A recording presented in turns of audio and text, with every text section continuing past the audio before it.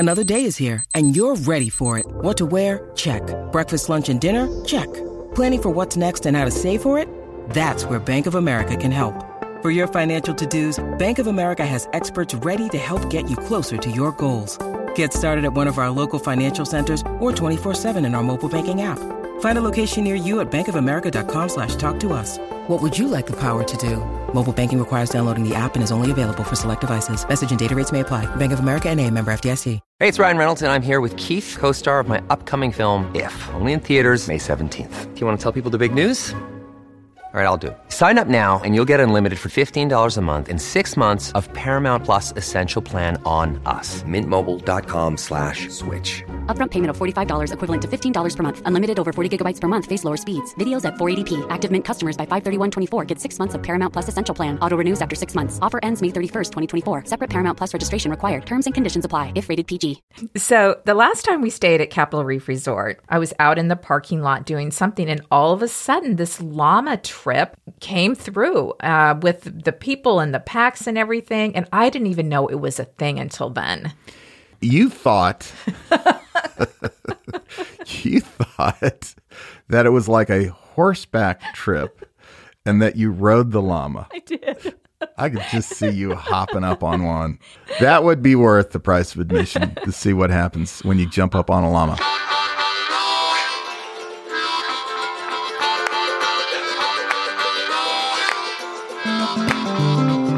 This is the Dear Bob and Sue podcast, stories from our journey to all the U.S. national parks and other public lands. I'm Karen Smith. And I'm Matt Smith. We're the authors of the Dear Bob and Sue series of books. Today we're taking you to Capitol Reef National Park, one of the most diverse national parks in Utah. It has great hiking, scenic drives, backcountry dirt roads, fruit picking, slot canyons, petroglyphs, and pies. How can you not love pie to go in a national park? I can't not love it. There are many other things to love about Capitol Reef, and we'll be talking about all of them, including some fun lodging options just outside the park. All this and more coming up next.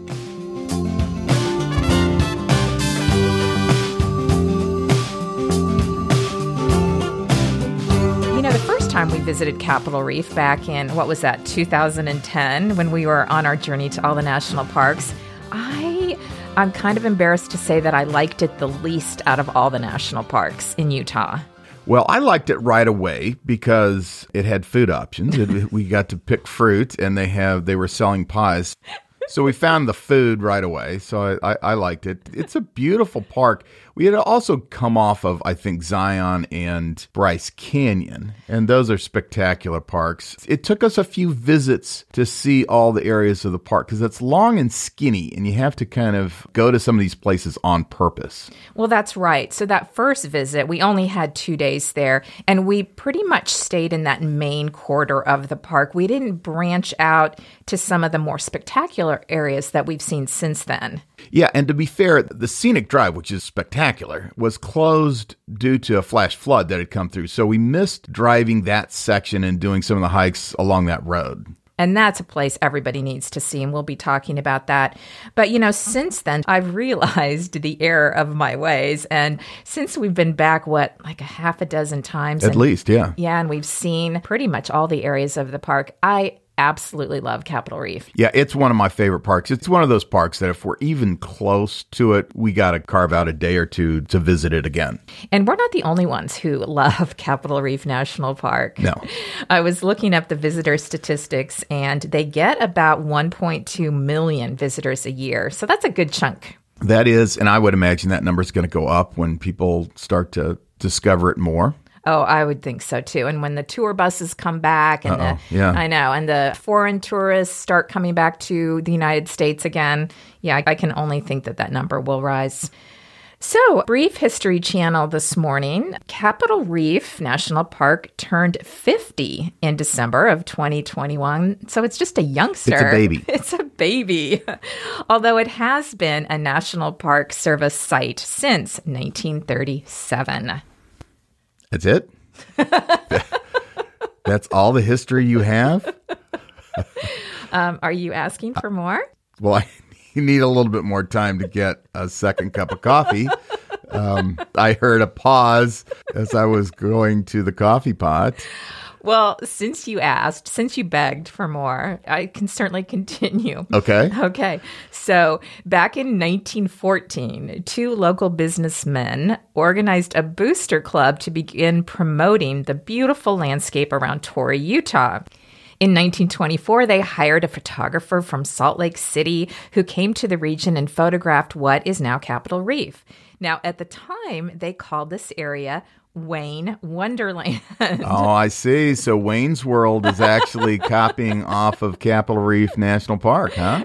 It makes me think of Wayne's World every time I read that, Wayne Wonderland. Now, the name Wayne Wonderland comes from, it's in Wayne County. Yeah. Okay. Yeah. Okay. Got it. So using these photos, they began promoting the region and its natural beauty on a statewide level in hopes of making it a state park.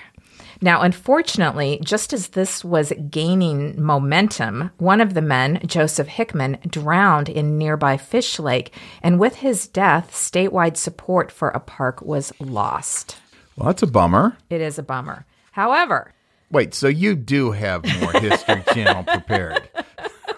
You were baiting me. No, I just know this in my head. This is just knowledge that you've accumulated over the years. Yeah. Yeah. Well, incomplete sentences. Your memory's organized in complete sentences. It's great. It's good.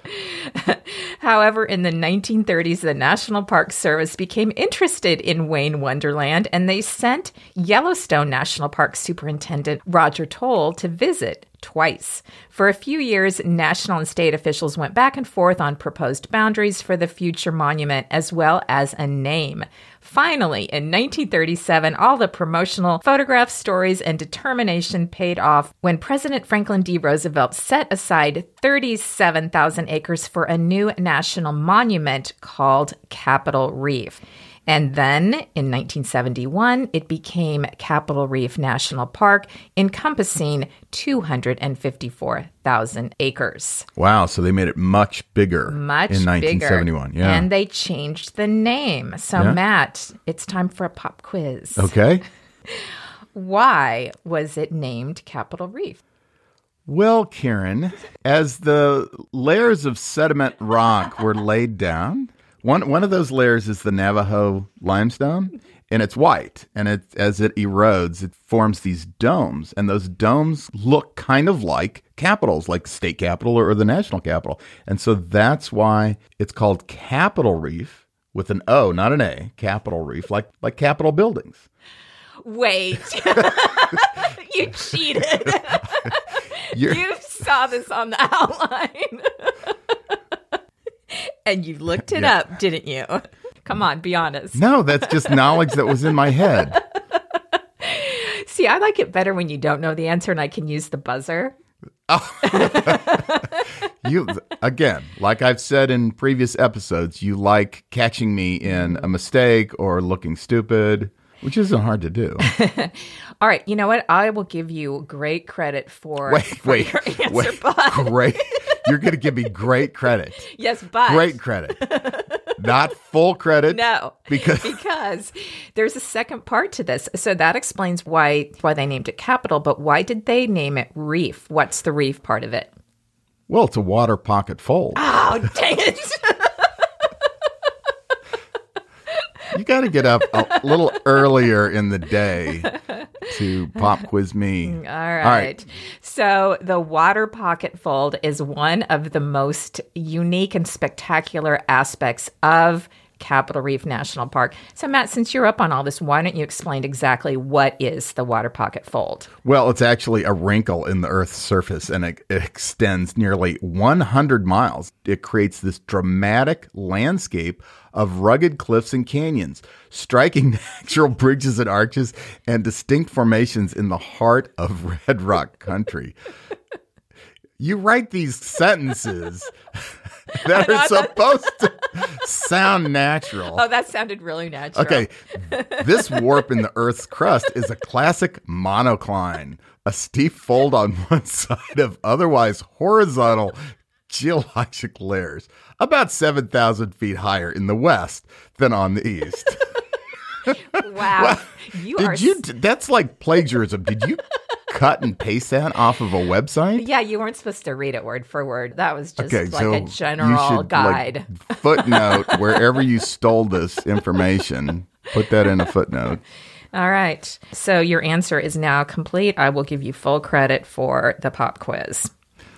So moving on, before it became a national park, Mormon pioneers settled in the area that is now the national park, and they planted thousands of fruit trees in this fertile valley from the 1880s all the way up to the 1960s. So now, as we mentioned earlier, visitors to the park can do some fruit picking in this historic Fruita district. Yeah, I think it's great that since the 1960s, they've kept those fruit trees and maintained them because it's a really unique aspect of a national park. And we've seen this in other areas, kind of over by North Cascades National Park in the Stehekin area. There's some old historic orchards. But not only have they kept the trees, but there are a lot of different types of trees. That's another thing that's amazing. There are over 1,900 trees, and they have apple trees, apricot, cherries, peaches, pears, and plums, all of those different kinds of trees. And since we all own the national parks, for the different seasons, if you're there, you can go and pick fruit. The cherry picking starts about mid-June, and then the different varieties continue through the summer, and then the last harvest there would be from the apple trees, and that's usually from early September to about mid-October.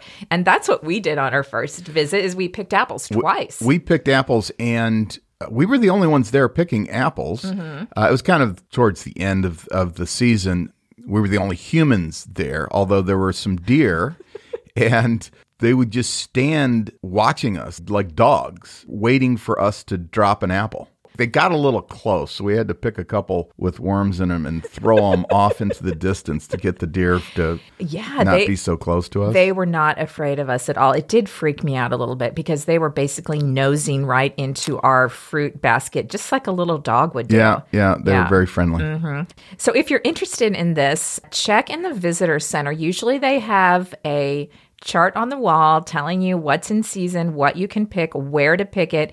And then after you're done picking your fruit, there's a self-pay station with a scale, and it lists the prices, and you weigh your fruit and you pay your money. But it's a really fun thing to do.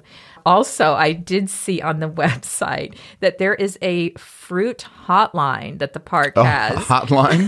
Fruit hotline. So you can call for updated fruit blossom and harvest times. Now, if you don't want to pick fruit, if you want somebody else to pick it for you and to make a pie out of it, they sell pies at the Gifford Homestead. I actually prefer that. Just skip the picking and just go right to the Gifford Homestead and buy pies. One of the things I love about that is that the pies that they sell are small individual pies, so you can buy your very own flavor. They have all these different flavors, and Matt and I usually cannot agree on which flavor is the best. So you always get apple, I usually get peach, but you can get your own pie.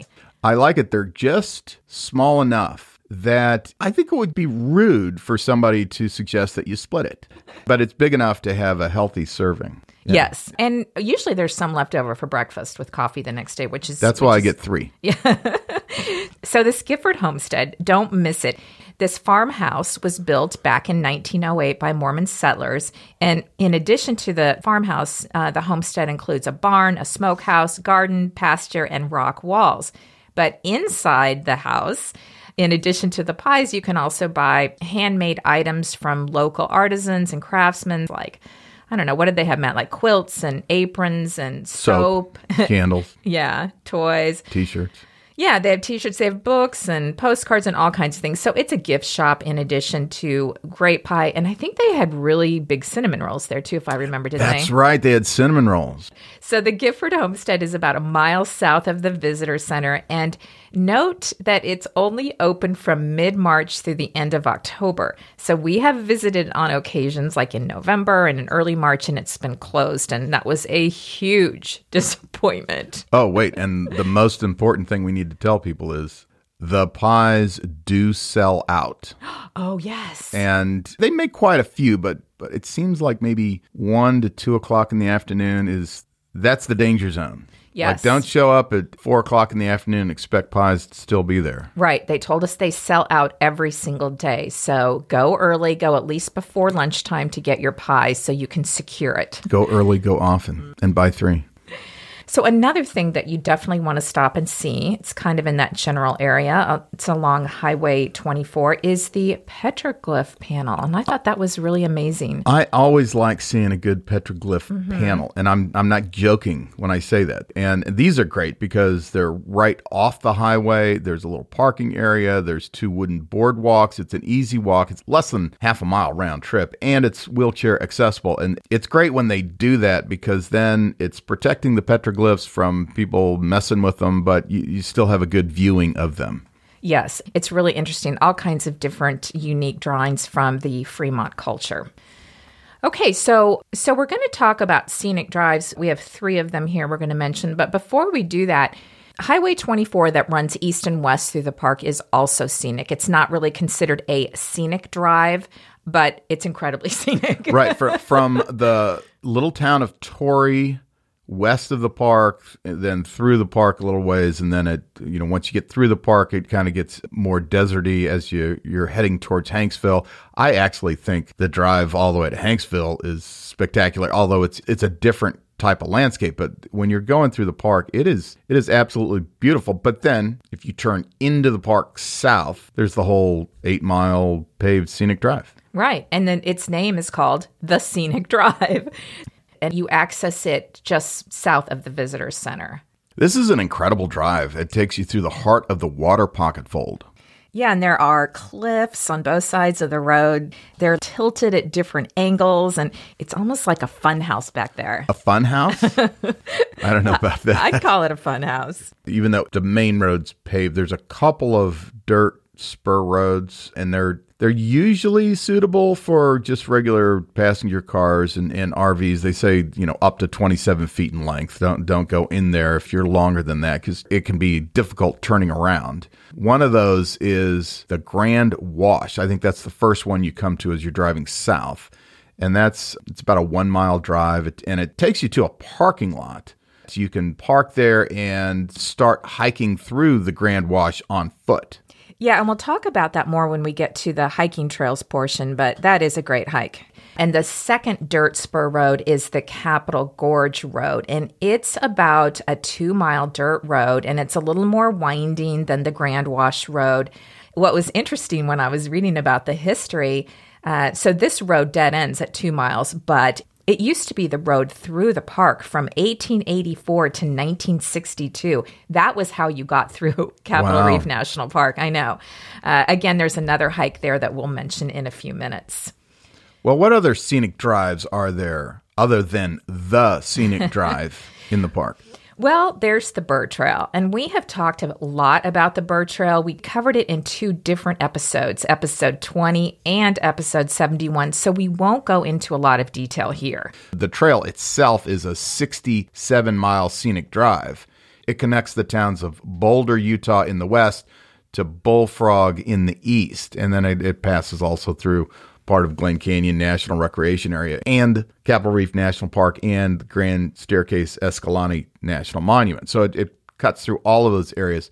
The reason we're bringing it up is it does go through the park, and that area of the park it goes through it's a beautiful drive, and it's like a dugway, the switchbacks. Yeah, there's a series of switchbacks. And the Bird Trail is drivable for most passenger cars as long as there hasn't been rainy weather, as long as it's not muddy, as long as there are not storms in the forecast. The park does have a road condition hotline you can call to see what the road condition is, but I think most passenger cars could drive the Bird Trail. Yeah, I agree with that. It's not a challenging drive when the conditions are good. But if that road gets wet, those switchbacks can be treacherous. One thing you could do is if you are leaving Capitol Reef National Park and you're heading in the direction of Boulder, maybe you're going on to Bryce, you could head down Noten Bullfrog Road, access the Bird Trail from there, go up the switchbacks, cut through over to Boulder. Beautiful scenic drive that way, and it wouldn't take that much longer. It wouldn't add that much more to your driving time. Right. And we've done that. That's pretty desolate, but I like that kind of drive. Yes, I do too. So yeah, Burr Trail is fantastic. Another one that looks fantastic that we have not done, and it's been in my bucket for a long, long time, is the Cathedral Valley Loop.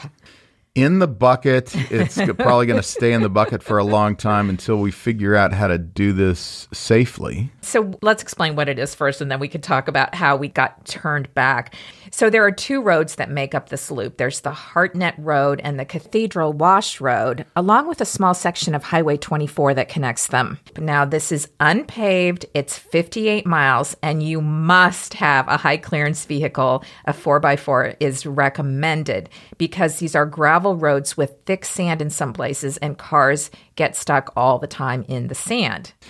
Yeah, the sand will get you, and you got to know how to self-rescue if you're going to go out there. That's right. At the beginning of Hartnett Road, as you're accessing this, there is a water crossing. You have to ford the Fremont River. They suggest that you do the loop in a clockwise direction, starting with the Hartnett Road, to see if you can make it across the river so that you don't end up going the entire loop and that's at the end and then you can't cross.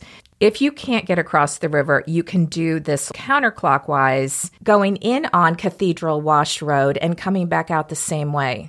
And one of the reasons why people do this loop is that they go to see the temples of the sun and the moon. These are sandstone monoliths, which we have not seen other than in photographs.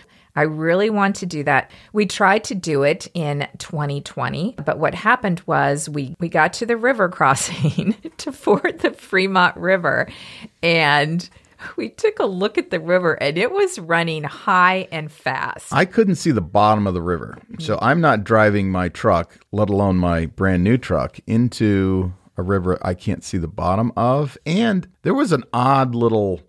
You had to go into the river and then take an immediate right turn, which I'm not sure I had the turning radius to do, and then literally drive down the river. I don't know. It seemed like maybe 100 feet, 200 feet, and then take a left turn to get out of the river. And I thought, no, I'm not doing that with my new truck. No, we debated it. We sat there and we looked at it and we looked at it. We were kind of hoping that somebody else would come by and drive through so we could get a feeling for how deep it was in the middle.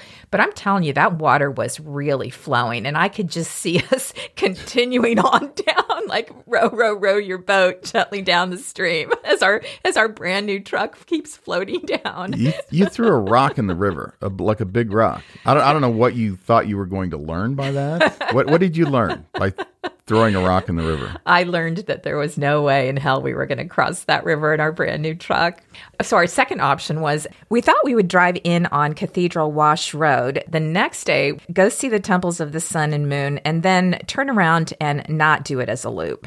However, we called the Capitol Reef Road Condition Hotline, and they said, do not do it. They said cars were getting stuck. It was just a bad time to drive that road. So, we gave up on that for that trip. Yeah. And again, if you get stuck back there, you do have to self-rescue. And by self-rescue, I mean self-rescue. You probably shouldn't rely on some other truck to come along and snatch you out of the sand. Yeah. You could be sitting there a long time. Right. If you decide to do it, though, definitely check the road conditions and make sure that you have plenty of water and food and self-rescue equipment in your 4x4 vehicle so that if you do get stuck out there and it's 24 hours before the next person comes along, you'll be okay. Take an extra pie. Yes, take 3. Okay, so those are some of the scenic drives in the park. What about hikes, Karen? A lot of great hikes in Capitol Reef. So let's start out with some of the easy ones. As we mentioned when we were talking about scenic drives, that Capitol Gorge Spur Road, if you drive the 2 miles back to the end of the road, there is a trailhead there and a parking lot, and then you can hike through Capitol Gorge, and that's a great hike. Yeah, it's about a 2-mile round trip hike, and about 5 to 10 minutes into it, you'll come to a petroglyph panel. That's right. And if you continue on a half mile from the trailhead, look up at the north side of the canyon wall. That would be to your left. And you'll see a lot of names, dates, and places carved and painted. And in one case, even shot into the sandstone, like with a gun. These were left by prospectors, explorers, surveyors, cowboys, and settlers traveling through the gorge. And what they do is they'd stand on their wagons to carve their names high up on the canyon wall so that they would leave their names. They're trying to get their names above the flash flood danger, so hoping that their names would stay there for centuries. And many of these signatures are from the 1800s. Yeah, and it's cool because they did survive for centuries. So you can go and see those on the canyon wall, and that's a pretty cool thing to do. And if you want to continue on, the next stop is the tanks, which are several large potholes that are used to store water, as well as a small natural bridge. The tanks is the spot where most people turn around, and it's a nice, easy hike all the way through the gorge to the eastern park boundary. Now, another easy hike that's off the scenic drive is the Grand Wash hike. You drive to the parking area at the end of the Grand Wash Spur Road and start from there. It's 4.4 miles round trip, and you could also start this hike at the other end off Highway 24. That Grand Wash is an interesting area to hike, very popular. It has an impressive, deep, sheer-walled wash that cuts through the Navajo sandstone layer. And on hot days, it's usually cool because it's usually in the shade. That's right. This is a great hike for families. The narrowest sections are about 15 feet wide, which is wide enough they used to actually drive cars through this wash, but now it's only for hikers all the way through. If you're wanting something shorter than the 4.4 miles round trip, park at the bottom trailhead, which is the one on Highway 24, and walk up from the bottom. And this way you're going to visit the most narrow section of Grand Wash in about a 20 or 30 minute walk from the trailhead. When you need mealtime inspiration, it's worth shopping Kroger, where you'll find over 30,000 mouth-watering choices that excite your inner foodie. And no matter what tasty choice you make, you'll enjoy our everyday low prices, plus extra ways to save, like digital coupons worth over $600 each week. You can also save up to $1 off per gallon at the pump with fuel points. More savings and more inspiring flavors make shopping Kroger worth it every time. Kroger, fresh for everyone. Fuel restrictions apply. Okay, also, another easy hike in the park is Gooseneck Point. And this is, gosh, just like a quarter-mile round-trip hike. And there's great views of the canyon carved by Sulphur Creek. That's a interesting gooseneck to see. That is a stunning view from up there. And also right in that same area of the park, you turn off Highway 24 and you access all three of these. In addition to Gooseneck Point, there's Sunset Point and Panorama Point. Now, Sunset Point is about just under a mile round trip. It's easy. It's a great place to watch the sunset. And also Panorama Point is just a short walk, and it's another great spot to watch the sunset. And we always go to that area to watch the sunset, and it does get crowded at that time of day. And oftentimes we see people park, it's close to sunset, and we see them running down the trail to the end of the trail, to the Sunset Point. But I got to tell you, it's a great view at the end of the trail. But the sunset's beautiful anywhere in that area. Oh, yeah. If we don't have a lot of time, we will park, get our camp chairs, walk about 20 yards to a big flat rock, set them up, maybe pull out a beverage and watch the sunset. And like you said, Matt, it's beautiful from wherever you are. And of course, it's not even looking to the west to where the sun is setting, but to the east as it lights up all of those cliffs in the park. It's absolutely beautiful. So highly recommend this entire area, no matter which spot you end up watching the sunset in. Okay, so how about some moderate hikes? Okay, one of the most popular hikes in the park is Hickman Bridge. It's about 1.8 miles round trip and 400 feet of elevation change.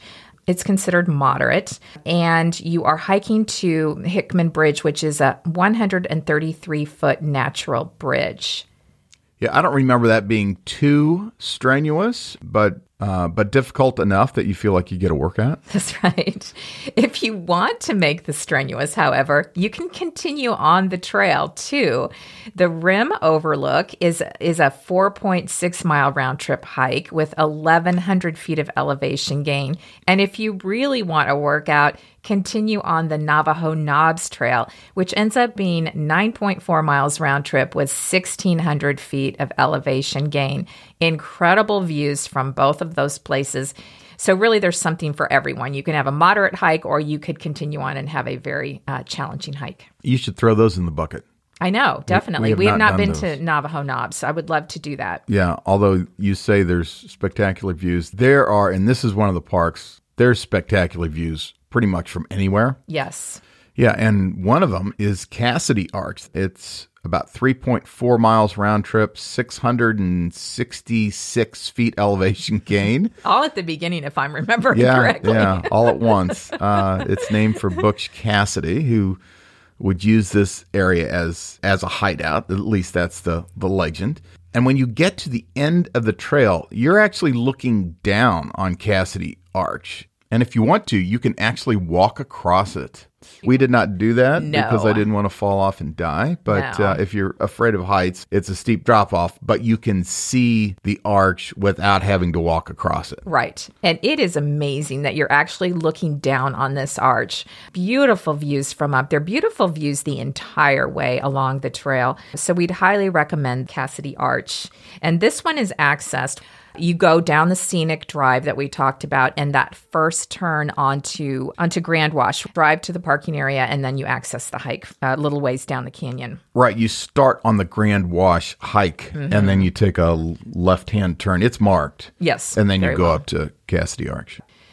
Now, some hikes that most people don't know about. There are 3 slot canyons in the park, and those are called Burro Wash, Cottonwood Wash, and Sheets Gulch. Yeah, and they are all located within a few miles of each other. You can get to them off Notum Bullfrog Road. So the first few miles of each of these trails, or these gulches, these routes, you're on BLM land, Bureau of Land Management, and then you cross back over the border, and then you're in the national park. So I'm going to read what the National Park Service has to say about these. This is on the Capitol Reef website. We didn't read this before we hiked Sheets Gulch, but I just want to read this before we talk about it. So this is what they say. All 3 slot canyons are difficult hikes, and only experienced canyon country hikers should attempt these routes. All contain obstacles in the form of dry falls and choke stones, which must be climbed over. The canyons are extremely narrow in places. Most people will have to work their way through sideways. Often there are pools of water that may require deep wading or short swims. These routes are not official maintained trails. Route conditions, including obstacles and canyons, change frequently due to weather, flash floods, rockfall, and other hazards. Route finding, navigation, and map reading skills are critical. End quote. Yeah, we should have read that before we did the Sheets Gulch hike. I mean, even though we're experienced canyon country hikers, I would call us experienced canyon country hikers. At least back then, before we'd ever done any canyon country hiking, we thought we were. Yeah. Yeah. So we'll talk about that. I just wanted to read the mileage before we get into the Sheets Gulch. If you want to do Burro Wash, we haven't done that one, to an impassable pour-off where you have to turn around, it's 3.4 miles. That's one way. Cottonwood Wash to the impassable pour-off is 3.3 miles one way. And Sheets Gulch, the one that we did, there is a turnaround point at Cottonwood Seep, although I think you can continue on, and that is 6.7 miles one way. Yeah, and on all of those distances, the impassable point of the trail changes all the time. Right. When we did Sheets Gulch, it was probably 3 or 4 years ago. We weren't using Gaia app at the time because I don't even know if it was invented. And if it was, we didn't know about it. So I had literally downloaded and printed out a piece of paper from the internet. It was a Southwestern blog about a guy who had hiked this, and he had mileage listed and what you're going to see and all kinds of stuff. So that's what we were going off of. And the first thing I'll say is that it was a little tricky to find the entrance to the slot canyon. It was. Usually it's not, because you're going upstream, and so all the little tributaries should lead to the same little canyon, but in this case it didn't. So I think we did a little bit of backtracking to find exactly where the wash was. Right, because we passed a few washes, and I'm going to say we hiked a mile or two before we turned into the slot canyon, but there were directions like bear right at the second wash. I mean, there were all these instructions where it was a little confusing, but we did finally find it. Yeah, it wasn't super helpful. When we found the turnoff and we started into the slot canyon, gosh, almost immediately we came to this part that was just as that description I read from the NPS website. It was very narrow, where we had to sort of shimmy sideways and climb up. And there was a huge branch in the way that we had to work our way under and then up sideways over boulders. I think that was probably the hardest part right at the beginning. Yeah, there was a few challenges that weren't listed on the trail description. Yesterday I was watching a video that we took in that really narrow section of Sheets Gulch, and I noticed, Matt, that you were wearing your safety glasses. Yeah, and why is that funny? Well, he looked like kind of a cross between like a wood shop student and a lumberjack. Yeah, well, whatever. I'm just trying to protect my eyes. I only have one set of eyes. I thought you might start a new fashion trend, but so far that doesn't seem to have caught on. I haven't seen other people. How do you know? There could be people out there wearing safety glasses. Have you ever seen any ever? Well, it takes a while for these trends to catch on. That's all right. You're special and unique. And you're special and unique too. So let's just make that clear. You're special also. Why, thank you, Matt. You're welcome. And no joking, that's what happens. So these flash floods come through and boulders get moved around and debris accumulates in areas where it wasn't there a week ago. And so, you just don't know what you're going to get. Right. And although that's part of the adventure and part of the fun, right? And I think on his description, he had said that 4 miles in there was now an impassable choke stone that you'd have to turn around. And we were keeping track of our mileage, and there was no choke stone, which is amazing because obviously a flash flood had come through and washed it away. But I think we ended up hiking about 5 miles and then turned around and retraced our steps back. Yeah, I enjoyed that hike, but like you said, a flash flood comes through and the description of the trail completely changes. Right.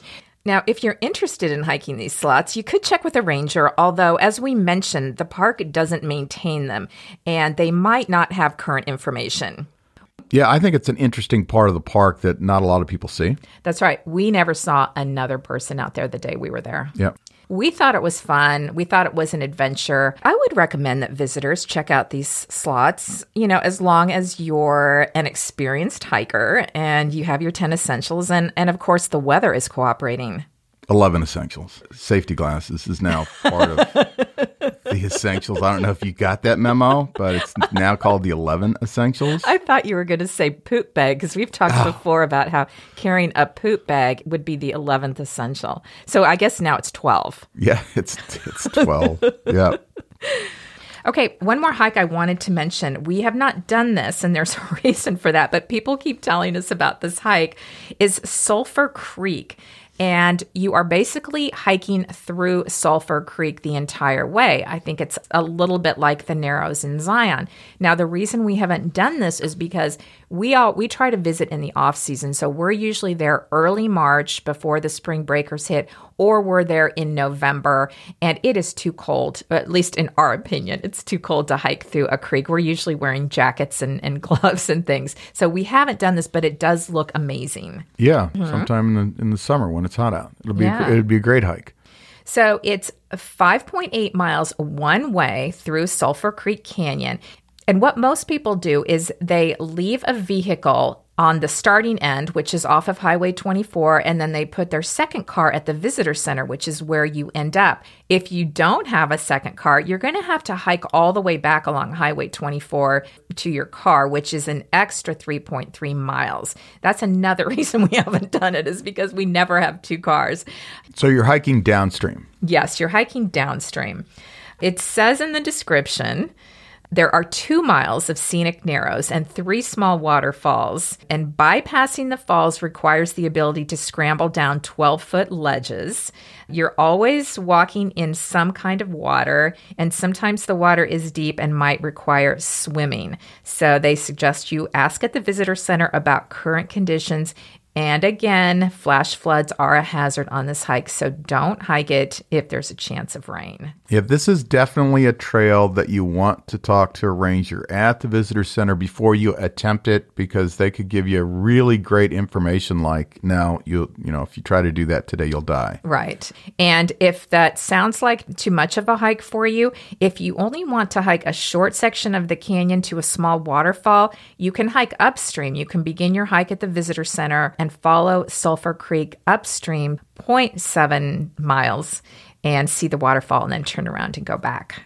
So that's in the bucket. Okay, so a bunch of hikes, great hikes in the park. Lots of them. All right, Karen, let's talk about where to stay. We have stayed several times at the Capitol Reef Resort.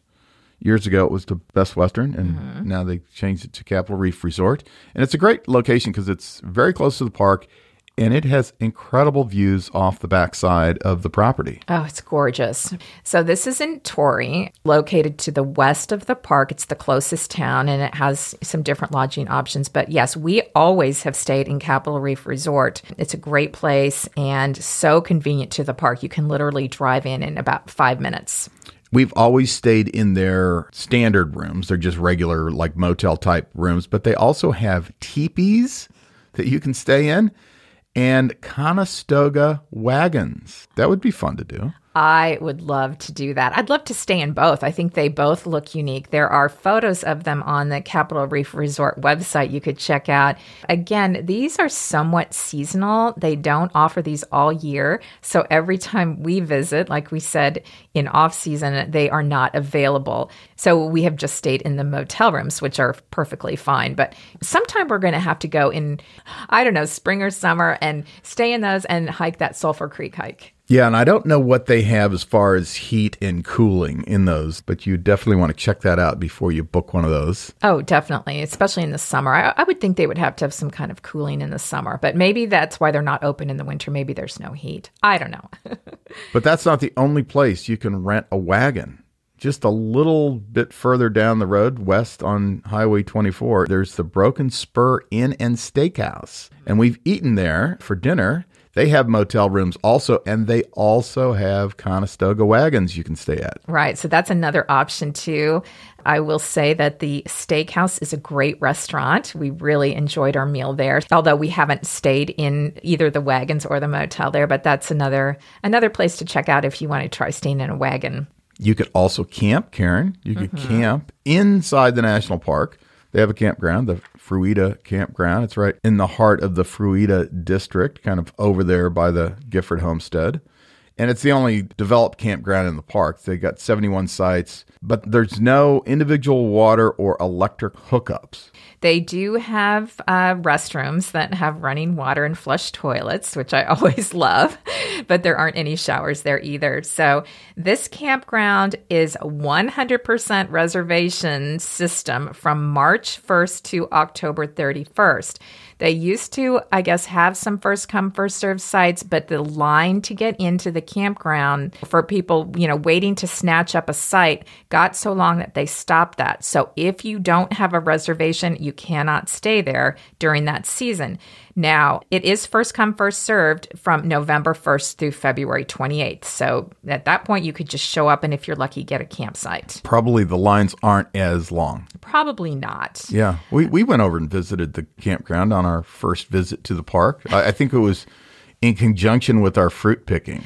There was an apple orchard right there. And I remember we got there first thing in the morning and we were picking apples. It was probably about 8 a.m. We were close to a campsite that had a big RV in it. And a guy came out of the RV and he wandered over to talk to us. And for some reason that stuck in my mind because I remember he was drinking a Coors Light. At 8 a.m. Yeah.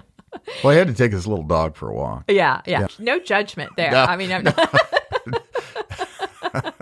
Why did you bring it up, Karen? I say that. I know that's bad because if he'd come out with a Bloody Mary, I wouldn't have thought anything of it. No, but for some Coors reason, Light he had at a 8 in can the of morning. Coors Come on. Light. All right, you can do better, guy. Come on, get that Bloody Mary going. If you're interested in camping, the sites are reservable up to 6 months ahead of time on recreation.gov.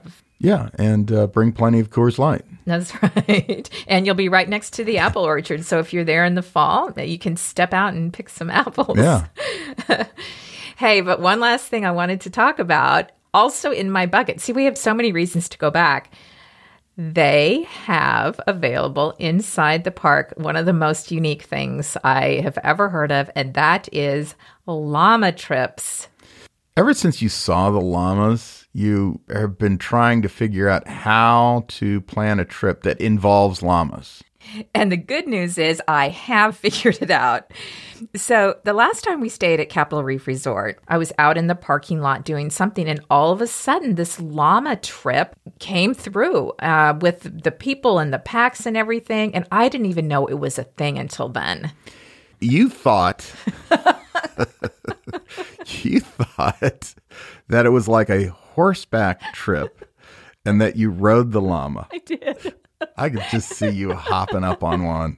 That would be worth the price of admission to see what happens when you jump up on a llama. Okay, I'm going to say I thought that until the other day when I was doing that, working on the outline, and I looked up the llama stuff. I literally thought you could ride the llama, but no, the llamas carry your gear and they carry all the catered meals for the trip. Isn't that enough? No, it's fine. And you wanted to jump up on them, and I just assumed that that's what you did. But I was looking up some of the details. So there is a outfitter called Wilderness Ridge Trail Llamas that you can book through. Just to give you some kind of an idea, they have 2 and 3 day trips.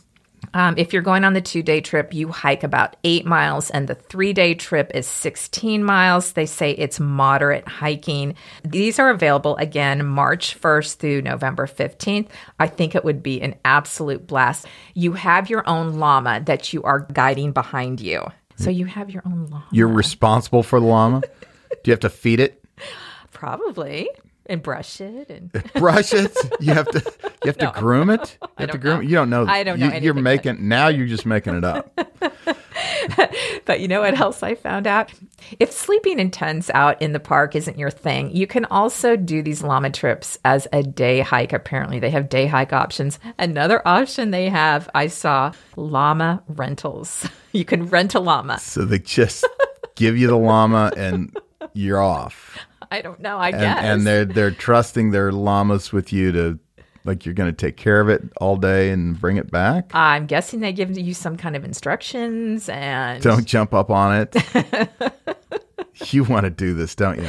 I do, but I don't think I want to rent our own llama. I feel like we need some guides. We need instruction. We need help. We need people to take care of. Supervision is what we need.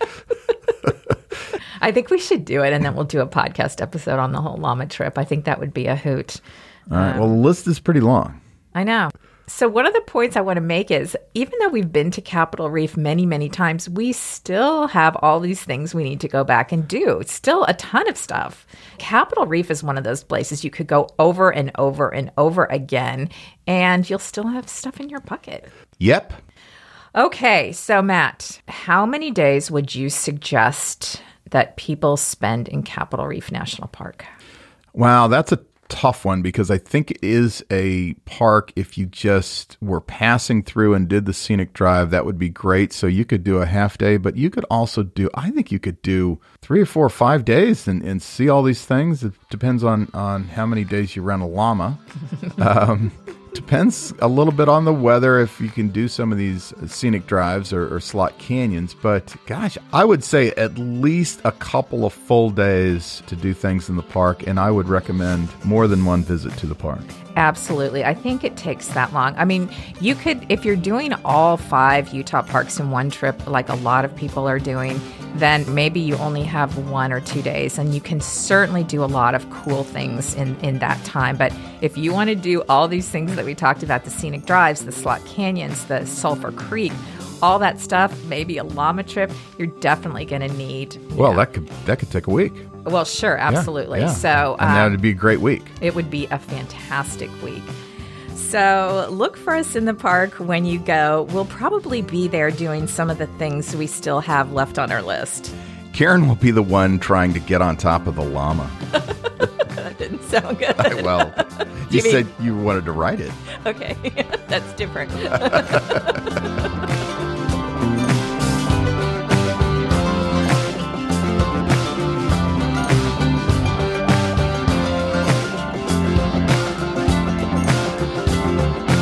Thanks so much for hanging out with us today. If you've been enjoying our podcast, we would really appreciate it if you took a second to leave a 5-star rating or a review on Apple Podcasts. You know, it really helps us get new listeners. It's kind of like when you look at all the reviews for a pizza place before you go. You know, you're more likely to go if it's a 5-star rated pizza place or a brewery or that kind of thing. So we're like pizza or beer. That's what we're like? Yeah, we're the pizza and beer of travel podcasts. What kind of pizza are you?